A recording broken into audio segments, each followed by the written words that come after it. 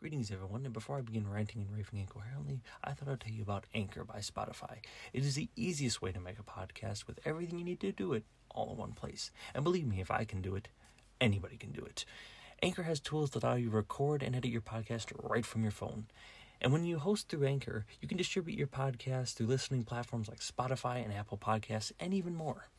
It has everything you need to make a podcast all in one place. And best of all, it's free. That's right, Anchor is free, and who does not like free?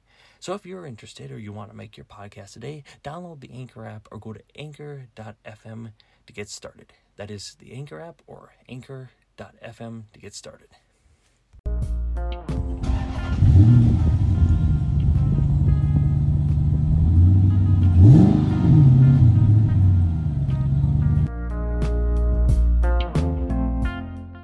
Greetings everyone, and welcome to another ludicrous car review. We're back from a short missing absence from a road trip I took over in my favorite place to be, South Dakota, and that over the Labor Day weekend. I had a great time. I hope you all had an enjoyable Labor Day as well. That's good because, well, we have a lot of news to catch up on. Let's just say there was a lot of stuff going on over the past week and that, so let's just say we are a bit behind in the news segment, as well as we got a car to review that, honestly, I'm not really surprised. We're excited about. We have another, well, a boring announcement from GM, because I don't think GM has had anything exciting come out in the last 20 years or so. But anyways, we have a new Chevy to review. Not surprising to anyone, probably, an electric vehicle. This thing comes in around $30,000, so I guess it's not the most pricey one, but comparing the Bolt was dirt cheap compared to that. It's no surprise that, well, this should be, well, relatively cheap at least compared to that, but hopefully a little bit better build quality, let's just say, not considering the dumpster fire that the Bolt was.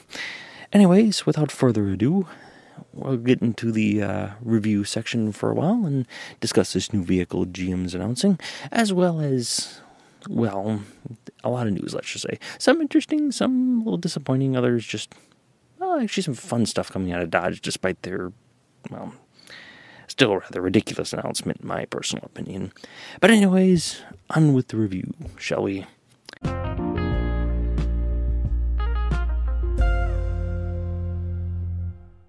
So, the car we're going to be talking about is the 2024 Chevrolet Equinox. It is a $30,000 electric SUV, and honestly, it's not horrible to look at least, let's just say. This thing has about 300 miles of range, an optional all-wheel drive, and let's just say the price-wise is not bad. The Bolt was a little bit cheap, well, probably a little too cheap as far as build quality.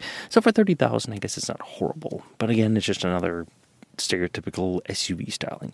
Honestly, I'm not quite sure how many SUVs GM's going to come out with at this point. I've kind of lost track. I think they're in the 20s at this point. I think every brand of every type has at least like 5 or 6 of these things. I don't know why they keep coming out with them. I can only imagine they're cannibalizing half their own market for some reason. It just seems a little ridiculous. But I guess for around $30,000, I can kind of see the advantage to it, maybe, considering the Ford Mach-E comes at a base price of about $45,000, and the Honda Equinox comes at $41,000. See, I think the cheapest one is the Volkswagen ID4, which is, well, a joke. That thing comes in about $38,000. So for $30,000, that's not too bad. But considering their, well, slight reputation with fiery batteries, honestly, you can see a bit of a problem where, let's just say, people might be still a little hesitant at the cheaper price point. But that being said, there's some news coming up a little later that you might notice that might cause another issue down the road. But anyways, it's just got 300 miles of range, which again, to me personally, is just quite enough. When most cars nowadays are getting at least, with a gasoline vehicle, you can get the 500 miles of range, and on top of that, top it off in 2 minutes. 15 minutes and that to charge up a car just really isn't worth it. So overall, it's a stereotypical hatchback in that we don't really have a whole lot as far as the numbers go for this thing. I think it has a few different trim options with a few different horsepowers in that. Let's see. Okay, here we go. The price point starts with a front-wheel drive 1LT trim. It's good for 210 horsepower and 242 pounds of brake with an estimated 250 miles of range. Wait a minute. 210 horsepower. That's actually pretty dang wimpy for this thing. I mean, considering electric vehicles and that, normally you think big power in that, and it doesn't really have that much range to match it either. This has got to be a pretty lightweight vehicle with a small battery. You can currently upgrade to a larger battery pack to boost the range to about 300 miles. While all-wheel drive versions, which are only offered with the big battery, it should deliver about 280 miles per charge. Which again, it isn't really that impressive. That's pretty short range. This larger all-wheel drive option has 290 horsepower and 346 foot-pounds of torque. Compared to similar models from the Ford Mach-E, it makes almost 56 less, or 56. Yeah, the Mach-E makes almost 56 more horsepower than the Equinox EV, but presumably with a serious price premium. But even then, I don't know. It just seems a little wimpy, to be honest. And considering these cars weigh like a metric ton, I mean, dang, it's got to be a bit of a putz on the road. The DC charge session it can add to about 70 miles of range in less than 10 minutes if you get one of those DC fast charging stations, which again, it just isn't fast enough. I mean, the fact is that, let's face facts here. If you get only 70 miles out of it in 10 minutes, I mean, that's kind of abysmal, really, when, like I said, the problem is you can get 500 miles range out of a gas car in 2 seconds, or 2 minutes if you want to take it a serious thing.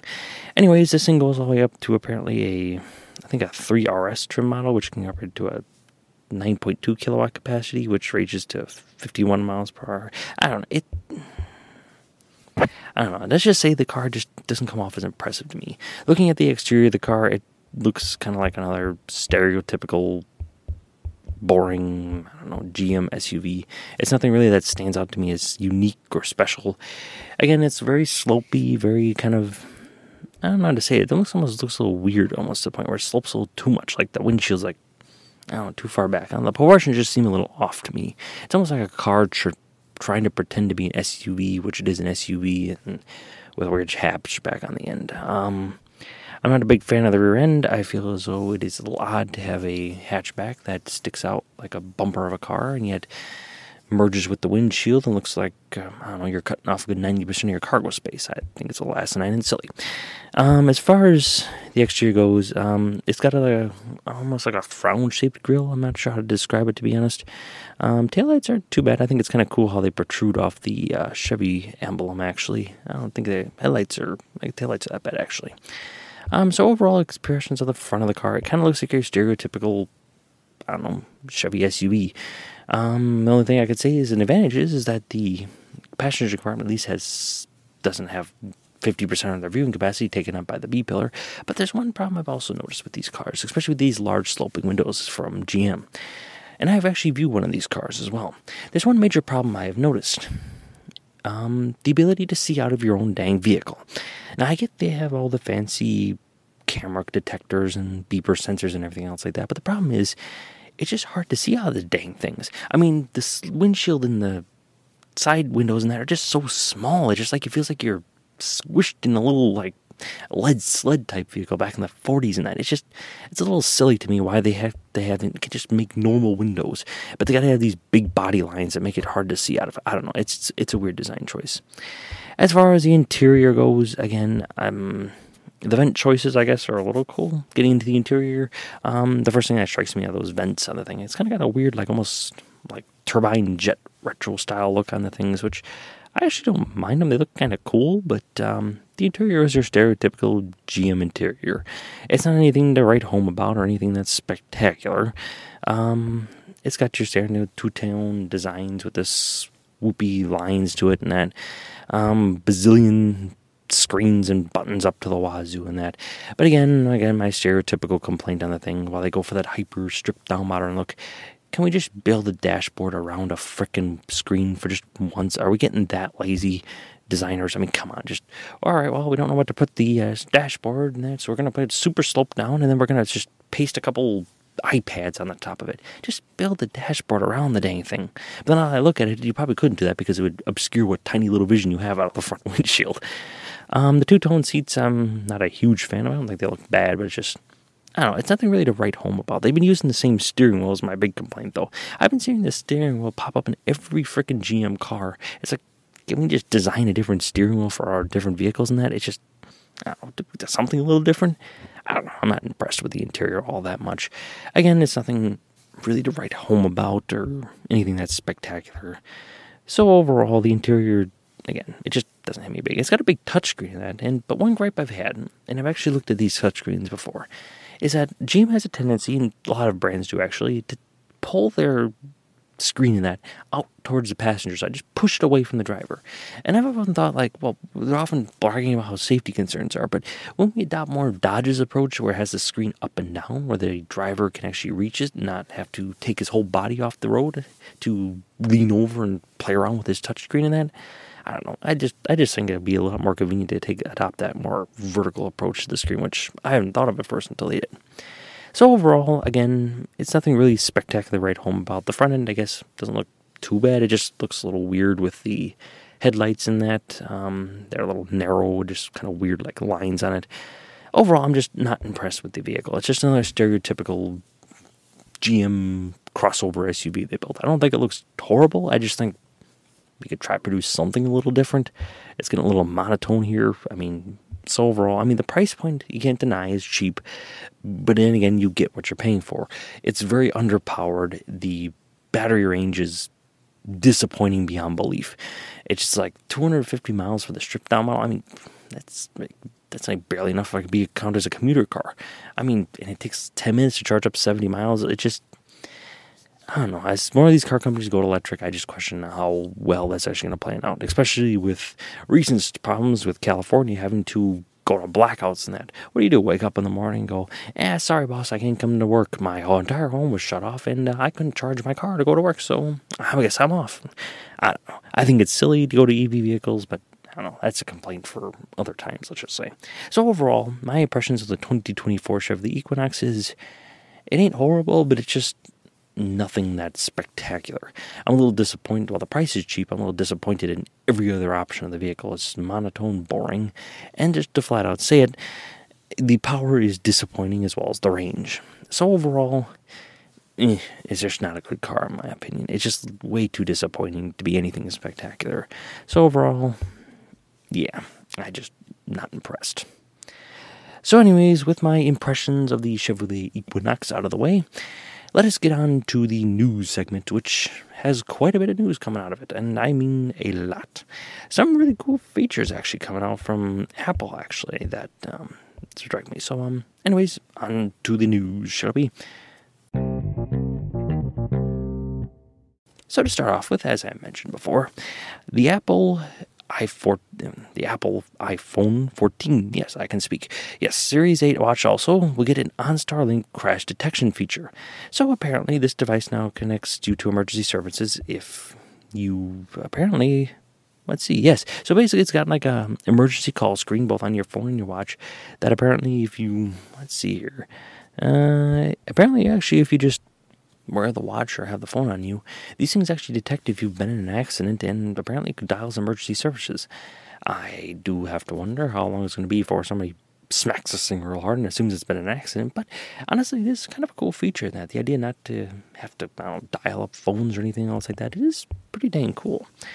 Apparently, it'll catch it if it detects you've been in an accident, it'll actually dial 911 regardless of any vehicle you have, so you don't necessarily have to have the OnStar Chevrolet thing. You just have anything with OnStar. So, honestly, it is kind of a cool feature that I think, unfortunately for some people, might actually come in handy.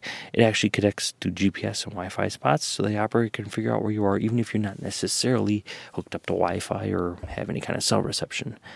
And it's also, I don't know, it's just a pretty cool feature, honestly. I guess it uses the accelerometers and gyroscopes to figure this stuff out.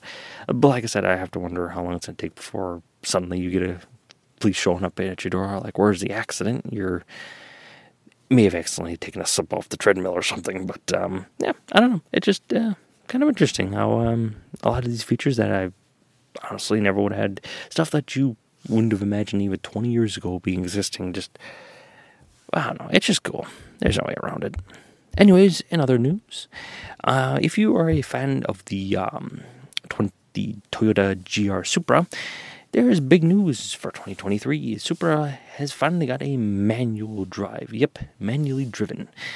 honestly, this is kind of a big thing I've seen pop up lately. The manual cars have been making quite a bit of a comeback.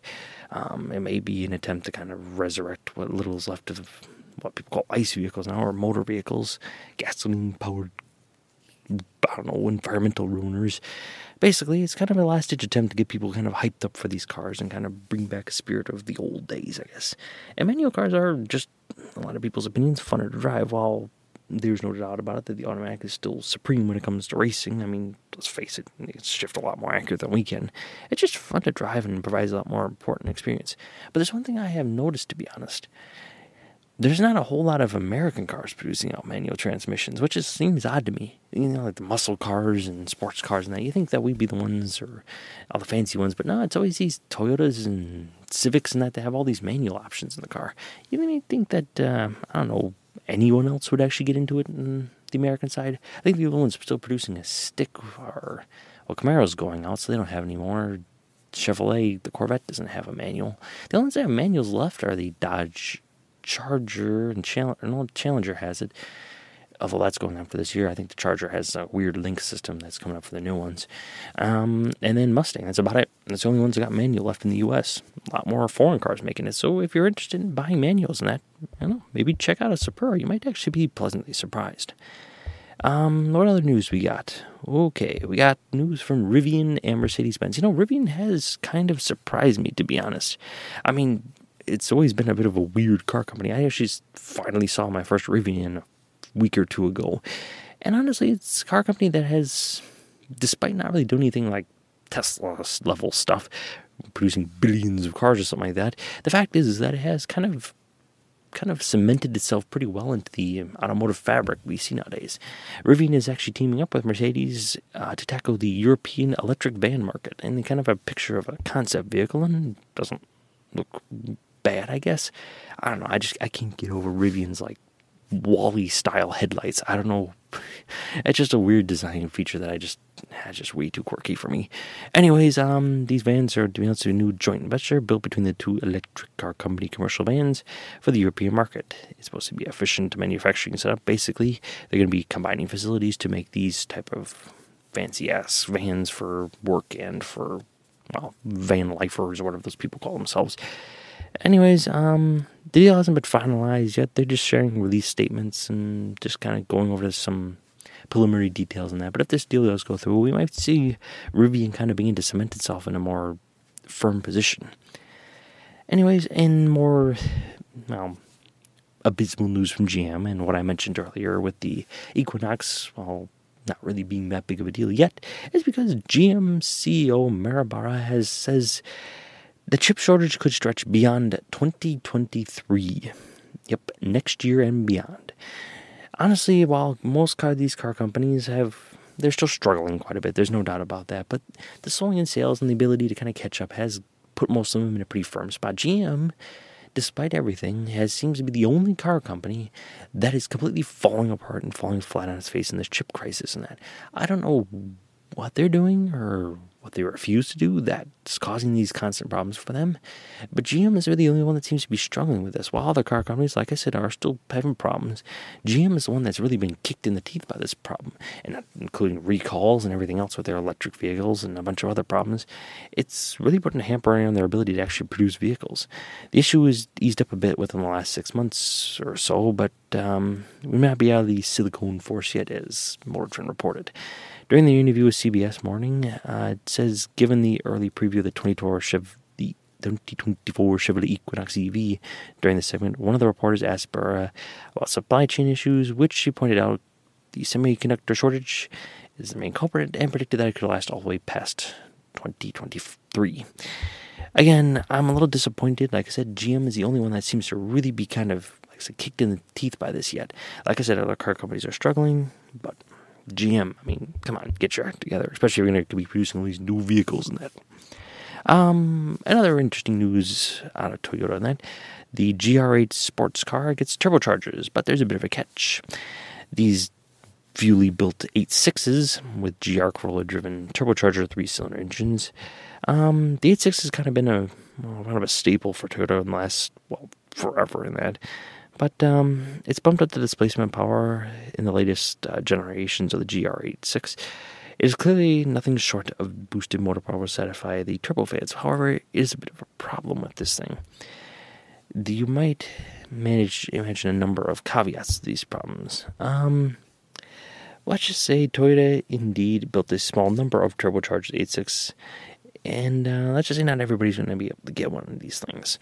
It also, I don't know, it's just unconventional configuration. Unfortunately, it doesn't appear that by testing the consumer G86, Toyota will use the cars in the Japanese races and that, but other than that, apparently it is not going to be an option that everybody can get their hands on. Apparently they're going to only produce a very limited number of them for, well, I don't know, weird reasons. I don't know. To me, if you're going to produce one of these vehicles like this, where you're going to make like a big deal out of it, turbochargers, all fancy and super powered vehicle, I don't know, maybe make it available to almost anybody. I don't know, it's just a little bit weird. They've apparently, in an eternal philosophical battle with the 8.6 chief engineer, who was quite adamant about maintaining a certain balance between handling and power characteristics up to this point, has got his wish that the 8.6 and its cousins remained affordable, rear-wheel drive coupes with modest power, excellent handling, and directness, okay, I guess that's the way to put it, that only natural aspirated engines can provide. So apparently, like I said, it's going to be kind of produced in a rather limited number. And on top of that, like I said, they're having a bit of an internal battle with, well, not everybody be on board with souping up these cars. So like I said, you're kind of trading off your power and handling that they've always bragged about for a little bit more power. But honestly, I personally don't see any problem with that. Alright, I've kind of saved this last chunk of news for last because it's basically a large amount of news coming out of Stellantis. Mostly out of Job and a Dodge and a lot out of Jeep. So, what do we got for today?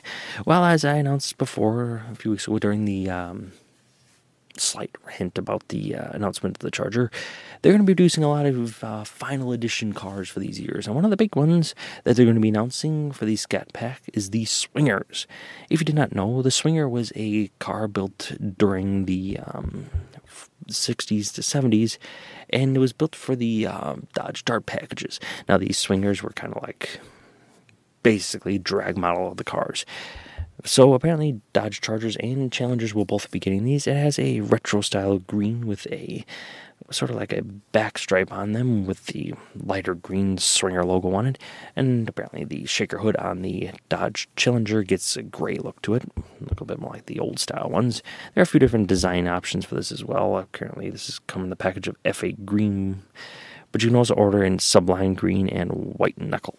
Now these exterior colors by Swinger will get the bumblebee stripe and the gold school paint theme elements, like the badges and their 2x11 or 20x11 wheels.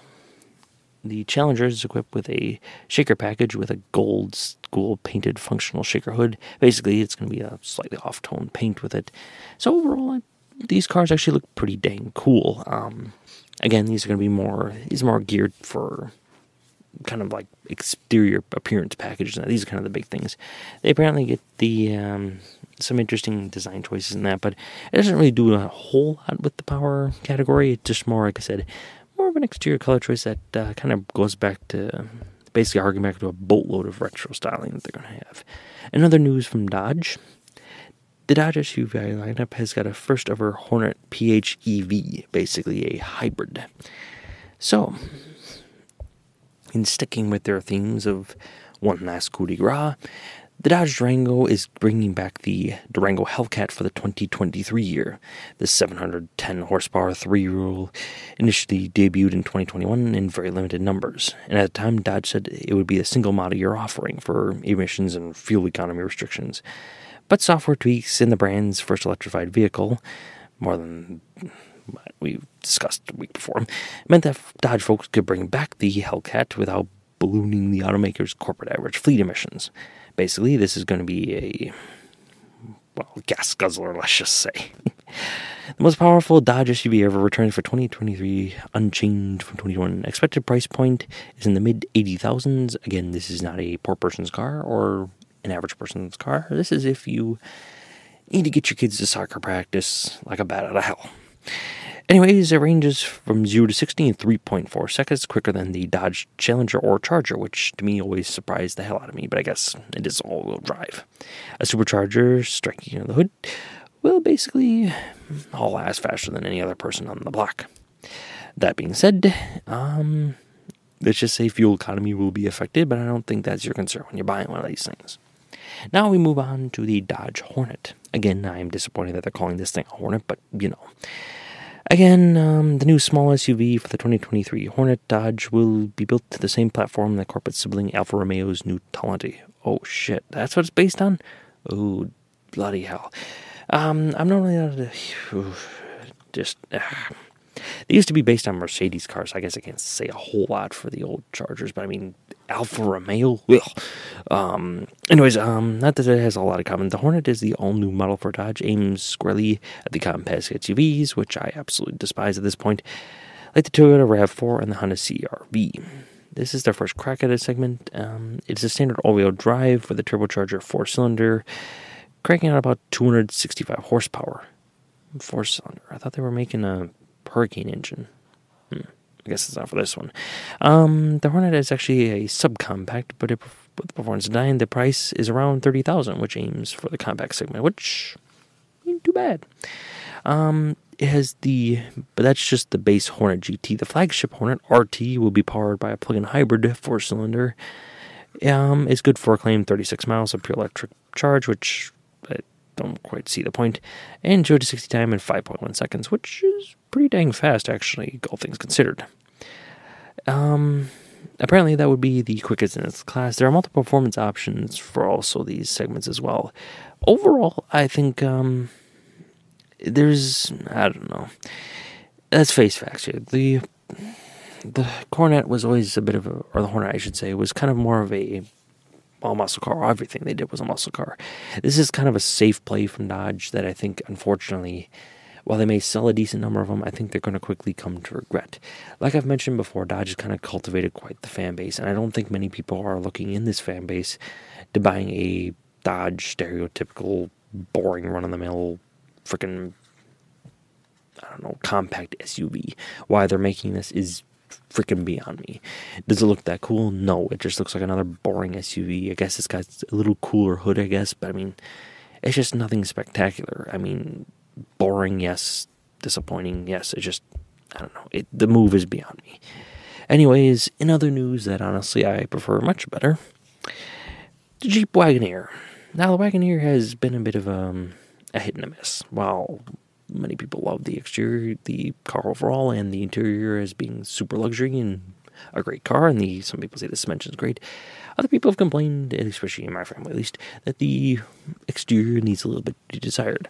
But that being said, let's just face it, it's a large SUV, and everybody's boasted about it, especially in GM's case with their Suburban models and that, they're going to be the first ones to electric, blah, blah, blah, blah. Well, Jeep is already hitting back, apparently, which is surprising considering that Jeep, basically, and Stellantis in general, Dodge and Jeep have been kind of the stagnant ones in the electric market and seem to have suddenly burst onto the scene with a boatload of options. Anyways, the Jeep Wagoneer S, the new 600 horsepower, and you heard me right, yep, 600 horsepower, coupe-like electric SUV that is coming soon.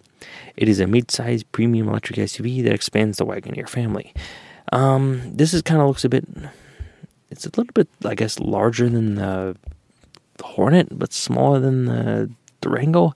I don't know, it's kind of again, another crossover, I guess you could say. It's not quite. I don't know. There's only some preliminary pictures out there, so there's not a whole lot about it yet. Apparently, it's going to have a boatload of power, and apparently, according to them, also a really good amount of range as well. Apparently, around 400 miles. Overall, the Jeep Wagoneer has been a big hit for them. The Wagoneer S will be the STLA large platform, presumably with dual motors. So the Wagoneer family has been a big expansion for Jeep, and it's kind of becoming its own little brand segment. Jeep has always kind of lacked, or basically been their only option for large SUVs, and they've had Cherokees and all that stuff, but they've kind of struggled to make anything out there that really stands out. So hopefully this will be a little better option for them going down the road. Again, I'm not a big fan of more mid-size SUVs, and not like the world needs more of them, but I guess they are selling like hotcakes, so Dodge and Jeep should probably start getting in on the motion, I guess. I can see why they're making them. I just personally don't care for them. In other news from Jeep, and more EVs in that case, the 2024 Jeep Recon EV. And apparently, this is not a Recon or a Wrangler or anything of the sort. Looking at photos and that, the car is kind of a crossover between, well, honestly, it looks a little bit like, the old, what do they call them? Renegades, I think? Yeah, Jeep Renegades. It's like a mixture between a Jeep Renegade and a Wrangler. It would be the best way to describe it, even though they say that's how you should describe it. Anyways, apparently it's got some really good acceleration, and considering Jeep now has renounced their Grand Cherokee plugins and the Wrangler 4xe, this is apparently another basic burst into the market for producing more electric vehicles, which again is a bit surprising that Jeep and all that seems to have come out of this practically all at once. Apparently, it's not as, well, let's just face it, off-roady as the Wrangler, but apparently it's actually a pretty good 4x4 crossover between the two of them. It's got squared-off headlights, which they've tried that before, and it wasn't super popular, but we'll see.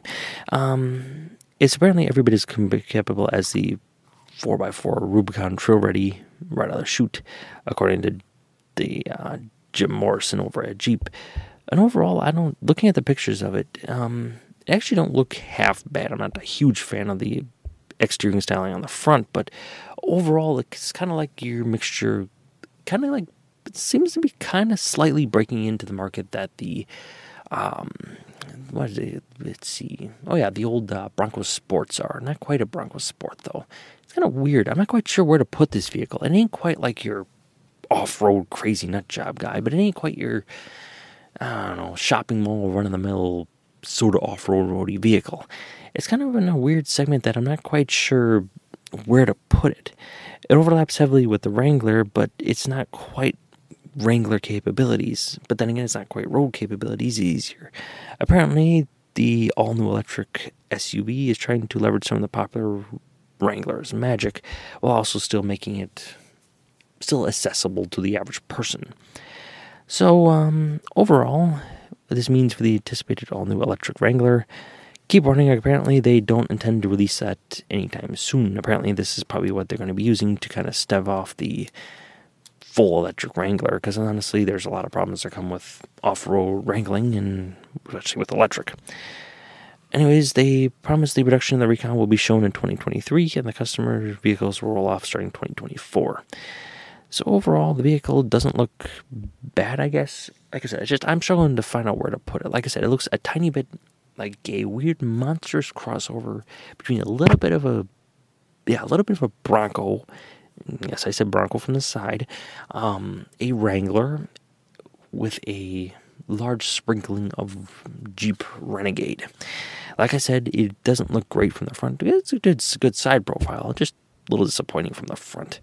I don't know how to feel about this vehicle yet. I need to kind of see until they actually produce this vehicle. We'll kind of look at it a little closer then. But apparently a lot of people have a lot of high hopes for this thing. I don't know. We'll have to see. So, that's the final news from Jeep, Dodge, and everybody else. So, overall, the news wasn't horrible this week. Some sad news from GM with their chip shortage and that. A lot of news coming out of Jeep and Dodge in the last few weeks about EVs and that. Like I said, from a car company that basically went from having absolutely nothing and basically pure V8 horsepower, which I liked, to a company that suddenly practically half their vehicles are now electric. It's a bit of a shocker to me, and definitely quite a fast-moving play. I'm not quite sure how this is going to work out for them, like I've often said before. If you're going to be doing this, at least provide some sort of transition period for people to get accustomed and acclimated to this new Jeep and Dodge.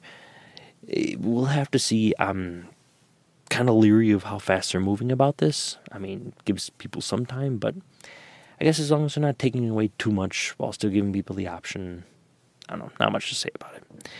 Anyways, that does it for the news for today. And,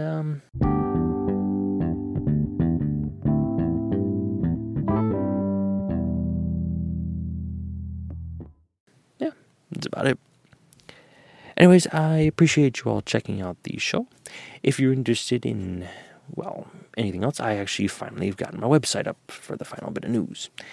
Yep, it's not anything fancy, and I do plan on adding a blog section where maybe down the road I can kind of create forums and that. But for now, it'll give you a link to where you can find my podcast, a little bit about it as well. So if you're interested, check that out. It is lcreviewer.com.